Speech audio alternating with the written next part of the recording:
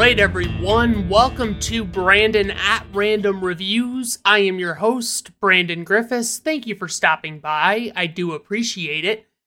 If you like listening to a guy talk about one unsystematically chosen movie at a time in weekly episodes, then look no further.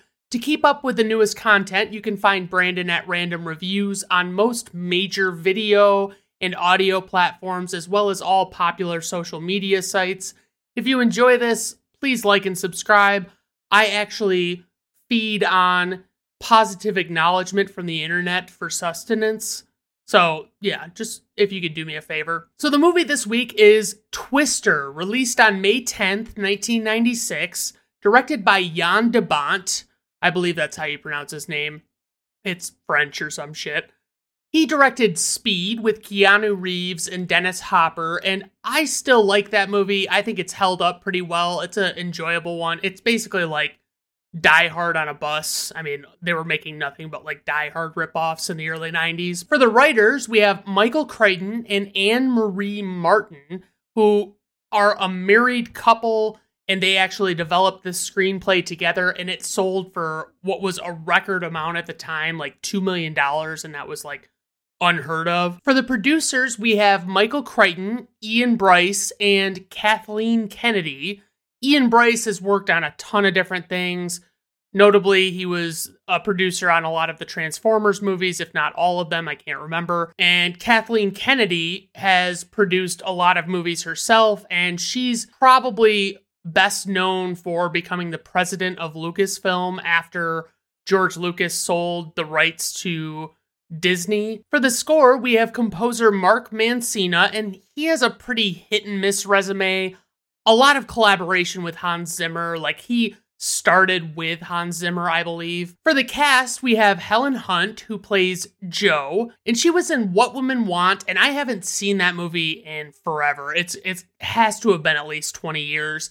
I liked it at the time. I don't know if I'd still like it. Maybe it's kind of stupid. I don't know. And she was also in As Good as It Gets with Jack Nicholson, and that movie was pretty decent. It's about this old guy who is just like this big piece of shit, and like he kind of starts to come around to being a little more open-minded and things like that. And then we have Bill Paxton, who plays Bill. He was in Aliens, which is a solid sequel to Alien, and it's actually more of an action movie than Alien was. He was also in Apollo 13. That movie has Tom Hanks and Kevin Bacon, and I can't remember who the fuck else is in that. Maybe, I know Gary Sinise is, I'm pretty sure he's in that one.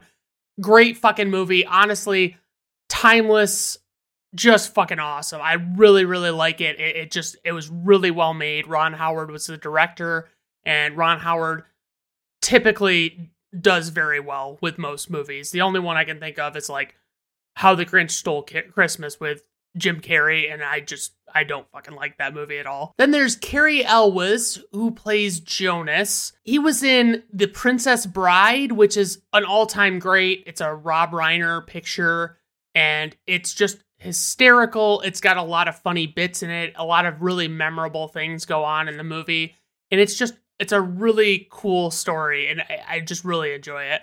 Definitely a future episode if I can make room for it. Also, he was in Robin Hood Men in Tights. He was the titular character, and that movie is one of those ones that I loved when I was a kid. I thought it was the funniest fucking movie, but it's also one of those ones that I think you have to, it's very of its time, and you really have to have watched it when it came out to have found it as funny, because I've tried to show it to people and they're like, this is fucking stupid. Like, this is the dumbest fucking movie I've ever seen. But what can you do? Next up, we have Jamie Gertz, who plays Melissa, and she was in the movie Crossroads with Ralph Macchio, and I don't know about that. I like it. I think it's a good enough movie.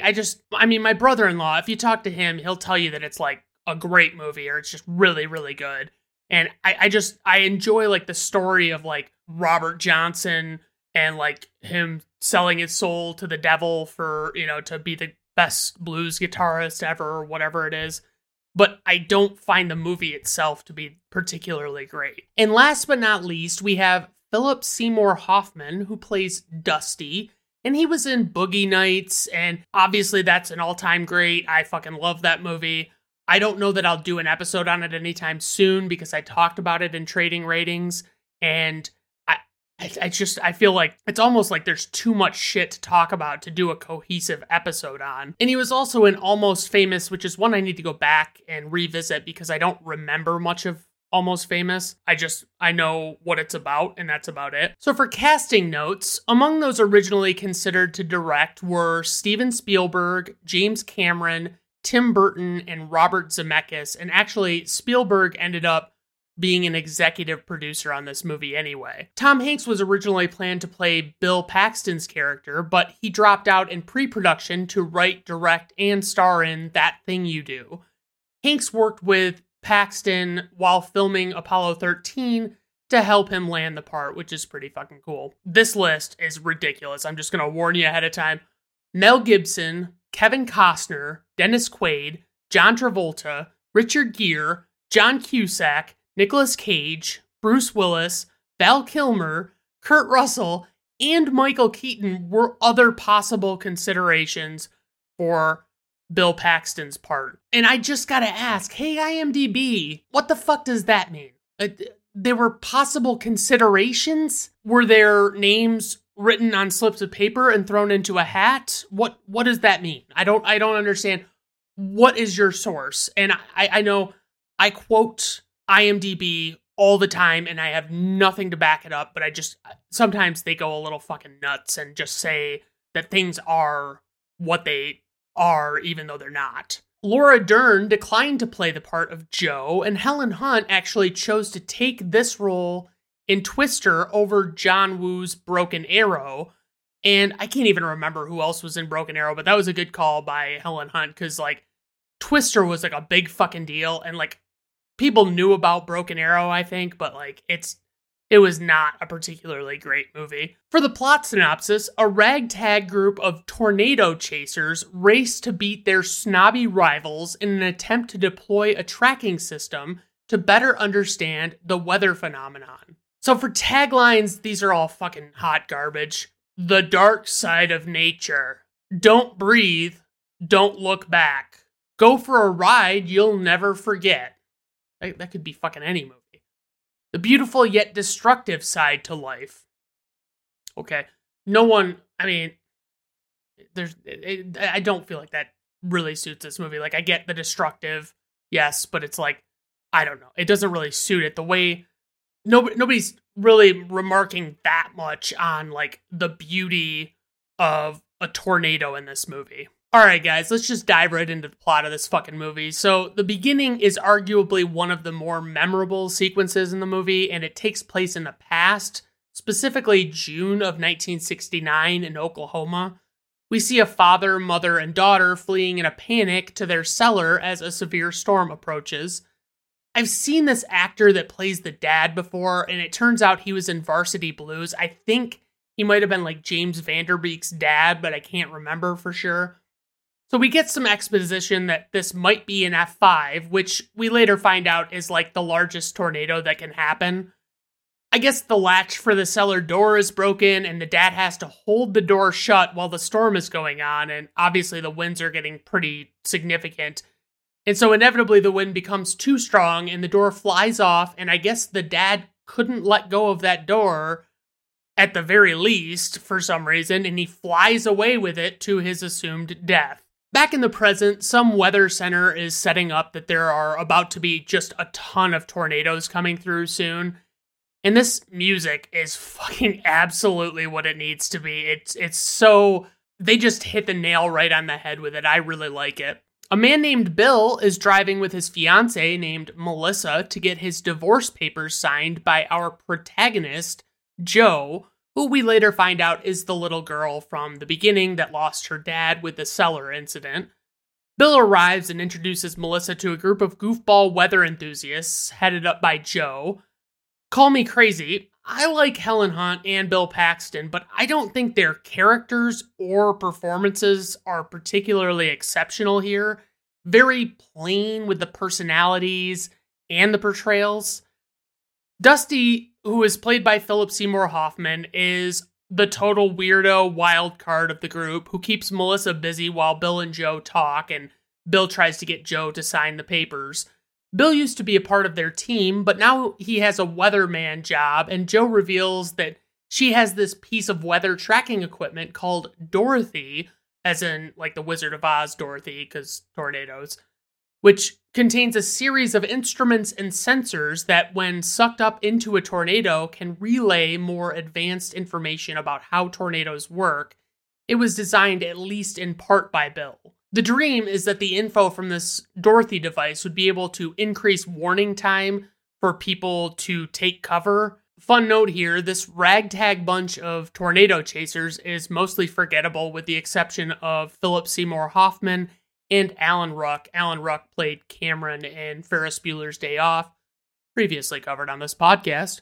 The team gets a call about an impending tornado and they're off to the races. Bill and Melissa have to pursue them because Bill never got the signed papers from Joe. As the couple gets rolling, Bill points out a team led by a man named Jonas, a former colleague who has a corporate sponsor, and it's made pretty clear that Jonas only cares about money and not meteorology. So naturally, we can assume that he deserves death of some kind at some point. Bill notes that the advantage the nerds have is the Dorothy equipment. The Melissa character is so deliberately unlikable that it actually kind of made me dislike Jamie Gertz, unfortunately, but it's really a testament to her acting ability because she's not like that in all of her other movies. She's really fucking good in this role, honestly. She's one of the better performances.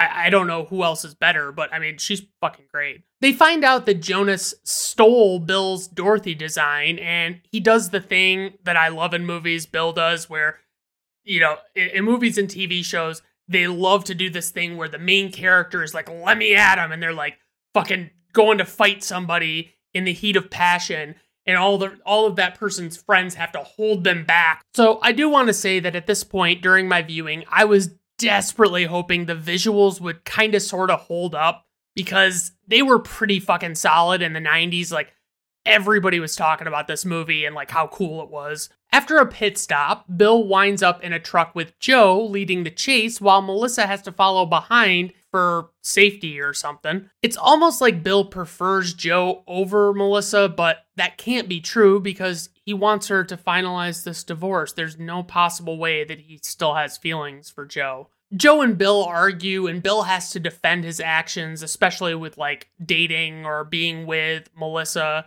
And it's like, we're to believe he's so distracted that he doesn't notice that the truck he's driving is veering off the road onto the shoulder and then onto the grass. And it's like, I'd buy the shoulder, but like, come on. If he's on the grass, like, he's got to fucking notice that. So they really hammer it home that these bad guys are the bad guys, and they've copied the good guys at every turn and don't have any ideas of their own. And they just kind of hope to beat the good guys to the punch and look more organized doing it. They encounter the first tornado, and honestly, the effects are still pretty fucking great, especially when tempering your expectations. Bill and Joe bail and hide under a small bridge at one point, and I'm not sure I'm good enough with weather stuff to understand how they weren't swept away when the tornado seemingly passed right the fuck over them. Melissa is all freaked out after the storm settles, which looks way more dramatic because everyone else in the group fucking loves tornadoes. Joe's truck was picked up and dropped and basically destroyed during this encounter with this tornado, and Jonas's people drive by and they don't even offer to help the good guys. I'm not sure what to think, but I feel like maybe I'm not supposed to like Jonas. Like, maybe he's not good. It's really tough. If it's there, it's subtle. You know what I mean? Now the good guys are racing to catch up with these bad guys, and the bad guys all address each other as Sir on the radio for some reason, as they all approach the second tornado. The arrogant bad guys didn't recognize the indications of what course this tornado was going to travel, but Bill did, and the good guys moved to intercept the tornado just in time for some flying cows. Oh yeah. Easily the most memorable thing about this movie. If you watched this movie and you don't remember the cow flying around, I mean, fuck. A large portion of this film is just Bill and Joe pointing out things and using meteorology jargon that no one would understand without the blatant definition playing right out on screen. Joe and Bill get out of the truck to share in the wonder of what they just experienced together, and they just leave Melissa back in the truck. The gang points out that they are close to Waukeeta, Oklahoma, and this means that they can visit Joe's Aunt Meg's house for a pit stop. I love that Melissa is just so fucking uncomfortable at the aunt's house. Like, she behaves as though she's never been in an unfamiliar environment in her entire life. The food looks good, but she's like acting grossed out by it and shit. And I'm like, it's fucking steak and gravy and potatoes. Like, get the fuck, you don't like steak, gravy, or potatoes. You can get the fuck out of here, all right? You don't need to be at this house taking up space. So the group starts talking about what a wild child Bill used to be when he was a part of their team, and the amount of flirting going on between Joe and Bill is insane. Like, I get it if you're still in love with an ex, but you can't be this oblivious to the feelings of your current partner. Like, break it off with them or put the old flame behind you, or whatever word I want to say. Joe goes to shower, and the group begins talking about different sizes of tornadoes, F1 through F4, and when they get to it, Melissa asks if there's such a thing as an F5. Everyone falls incredibly silent. None of them have ever seen an F5 except for Joe, and it's alluded to that the one that killed her dad was an F5. But also, like, these guys talk about tornadoes of all kinds in general all the time. So is it really a big deal to, like, just breathe a word about an F5? Because it's not going to undo their existence. So I suggest you let that one marinate. Multiple times in this movie, characters look at stuff like wind spinners outside moving in a 10-mile-per-hour breeze, and suddenly it's just like they fucking know that this tornado is definitely imminent. I also always fucking love good old 1996 technology as well. There have been beautiful ancient desktops and laptops and shit, and it's just hilarious because, like, some of this stuff, I'm like, God, were they really going mobile with this shit? Like, did they have laptops that they could even do anything with if they were on the road? I don't know. Bill Paxton's entire character in this film is just him looking at the sky and sharing a hunch that is always correct. And I don't know if I noticed the "that's no moon, that's a space station" Star Wars reference the last time I watched this, but it felt a little forced. They're coming up on this tornado, and they keep trying to get Dorothy in the path of destruction, but the sensors don't end up being taken by the tornado, and really no one knows how to fix that. It, like, basically to describe Dorothy, like, I guess you'll see a picture if you're watching video, but if you're listening to audio, I would liken it to, like, you know those like coolers that you see at like gas stations and convenience stores that are like, they've just got ice in them, and they've got like a specific brand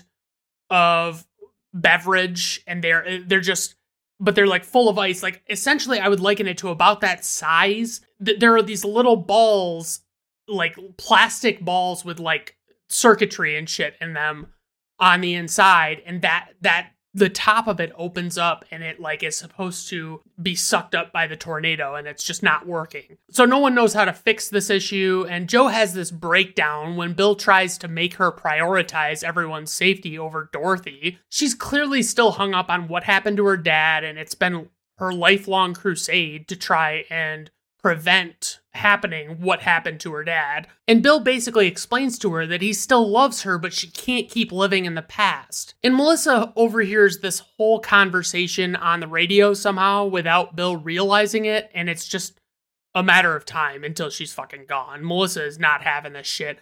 Like, she puts up with it way longer than she really should have. So it's the drive-in scene, and this is pretty fucking memorable as well. Not flying cows memorable, but I think most people would point to this as like a major event in this movie. They're playing The Shining, which I have my thoughts about, and I'm intending to cover it on an episode sometime. And now that Bill has professed his love to her again, Joe is finally just signing the divorce papers, I guess. The storm starts moving in, and I guess none of these people at this Oklahoma drive-in realize what might come with this amid what I assume are dozens of official National Weather Service warnings. Seriously, none of these fucking Sooners seem like they know what to do during a tornado or even recognize warning signs in the least. But part of me wants to believe, like, as I watched this movie and I was thinking that, it's like, it's kind of like anything. It's like, maybe they just don't really react to it because it's no big fucking deal to them. Like, they're just like, I'm not fucking ruining my Saturday night at the drive-in to hide in some fucking storm cellar and not die, all right? I will happily lose my life doing this. So the gang finds cover at the drive-in, and it's like the worst cover ever, and they almost die from flying debris. Like, giant things are like fucking flying everywhere, and they're like hitting things and causing destruction. Melissa left at some point. I can't remember exactly when. It had to have been around this time, like when they're going to leave the drive-in. I can't remember for sure, though. I forgot to make note of it when I was watching. Back at Aunt Meg's house, we see Meg also not acknowledging the warning signs, and it almost kills her. Like, seriously, seek shelter or turn on a TV or radio or something.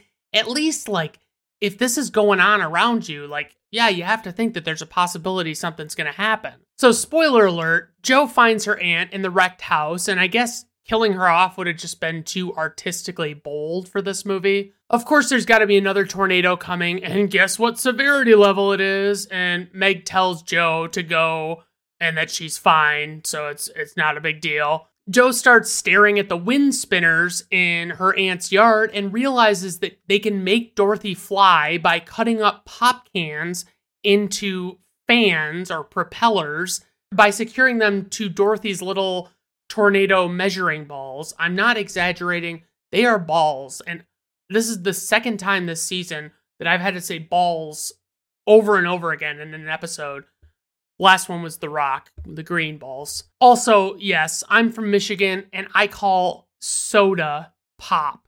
I don't ever call it soda unless it is cream soda specifically. I always call it pop. Okay, so they're driving on this road and this F5 is literally like right there in this field, right next to the road they're driving on. And they drop Dorothy off, the first Dorothy that they have. They have more than one Dorothy.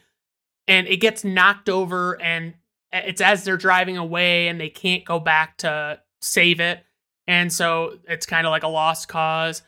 And then you see this fucking F5 tornado, and it's like, how much more big could this be? And the answer is none. None more big. Jonas's group gets a little too cocky for their own good, and they just die when the tornado swallows them whole, and then Bill and Jo are dodging tractors and fucking houses and shit being thrown about in the wind as they drive. It's weird. I don't ordinarily find Helen Hunt particularly attractive usually, which is also the case here. She's just not my cup of tea. I don't know what it is. The balls are jettisoned when Bill and Jo head toward the twister and bail from the truck.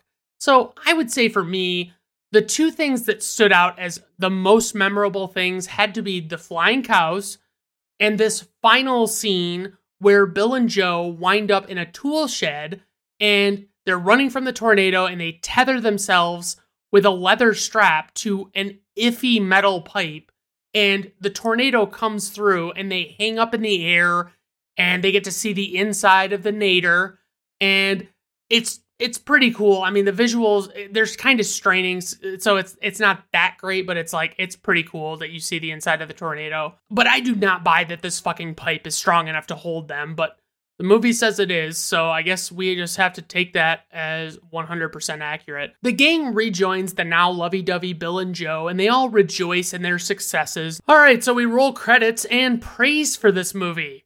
I think the weather effects are still pretty fucking nifty. There's just a lot of enjoyable excitement inherent in all of the major scenes.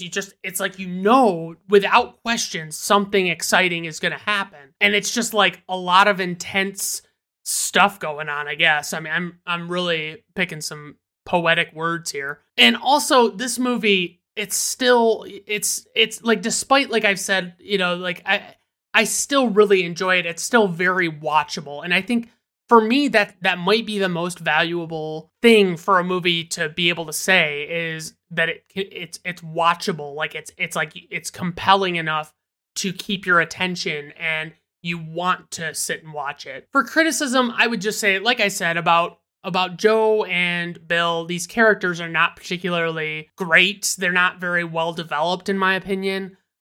They don't really have much for personalities, and I don't think that Helen Hunt and Bill Paxton were particularly great here. Rest in peace, Bill Paxton, and rest in peace, Philip Seymour Hoffman as well. And like the only other thing is the special effects. So like anything with the storms and stuff, they're generally pretty fucking solid, but like there are some moments here and there where it looks pretty CGI, like it's pretty fucking fake looking, you know, though that like fell out of a video game or something. All right, so on to trivia. Filming in Oklahoma was briefly delayed due to the bombing of the Alfred P. Murrah Federal Building in Oklahoma City on April 19th, 1995. Many of the crew went to the site to help with recovery efforts. With a very loud and bass-heavy surround channel, this film was notorious for destroying surround speakers in theaters worldwide, apparently. A recording of a camel's moan was slowed down and used as the sound of the tornado. And I'll be honest with you, they could have fucking done without that. I mean, if you just made it sound like it was just like you did orchestration instead of that. But like I noticed it a couple of times and I'm like, it's almost as bad as like, and this isn't a good example, but like in Ed 209 in RoboCop, it's like they use these fucking like growls and stuff for this fucking robot. And it's like, what are we doing here? This was the first movie ever released on DVD. And it was also the last to be released on HD DVD. HD DVD was the one that came out that was the competing format with Blu-ray, and Blu-ray obviously won out. And what really pisses me off is that like we only got like a few years of Blu-ray centric releases, and then all of a sudden it became like hey, you really should get this 4K ultra high def format that we have. And I'm like, no, fuck you. I'm not collecting different formats of movies and buying new players. No. A jet engine from a Boeing 707 was used to generate wind in some scenes. According to the book on the making of the movie, the CGI cow picked up by the twin tornadoes was originally a CGI zebra from Jumanji from 1995. It was Steven Spielberg's idea to kill off the father in the opening scene. Originally, he would have survived, but it was decided that his death would establish how dangerous tornadoes can be and the reason for Joe's obsession with them later in life. And honestly, it's like if this dude didn't die in the beginning, there's no character development for Joe at all. Like if you don't have this scene, what are you going to show in this scene if he doesn't die? And I just found one IMDb nugget. It's not particularly egregious, but I found it funny. The instrument package used in the movie Dorothy is an homage to the instrument pack real tornado researchers attempt to place in the paths of tornadoes, the Totable Tornado Observatory, or TOTO. Dorothy and Toto are both characters from The Wizard of Oz from 1939 who are also sucked up by a giant tornado. Thanks, IMDb. You done good. I left. So I was going to call this segment Further Viewing, and maybe I'll give it a different name because there are a lot of options out there. Further Viewing was just like the new segment of like recommending some similar movies. And just basically, you know, giving recommendations of like, hey, you should check this movie out. If you like this movie, you'll like this other movie. So this is the title I gave it in my notes: Parallel Proposals. And I just said, the first time I did this, it was a little more specific, but I said basically any other natural disaster movies that were popular in the mid to late 90s would be fine. So on to info and ratings. We have a runtime of 113 minutes. This movie is rated PG-13 by the Motion Picture Association of America. Budget, $92 million. Opening weekend, $41.1 million. Worldwide gross, $241.8 million. IMDb rating, 6.5. Rotten Tomato critic score, 63%. Rotten Tomato audience score, 58%. Personal rating, 4 out of 5 stars. I really like this one. I think it's still good. it's just like, I know, like, there are a lot of shortcomings in this movie, because this movie, if it had gotten the right rewrites or the right tweaks in its script, I think it could have really put it over the top for me, but not with what we have. All right, everyone. Well, like I said, if you like this video, like, subscribe, do whatever you got to do across the entire internet and every platform. If you can, if you would be so kind as to do that, that would be great. All right. Well, have a good rest of your day. Bye now.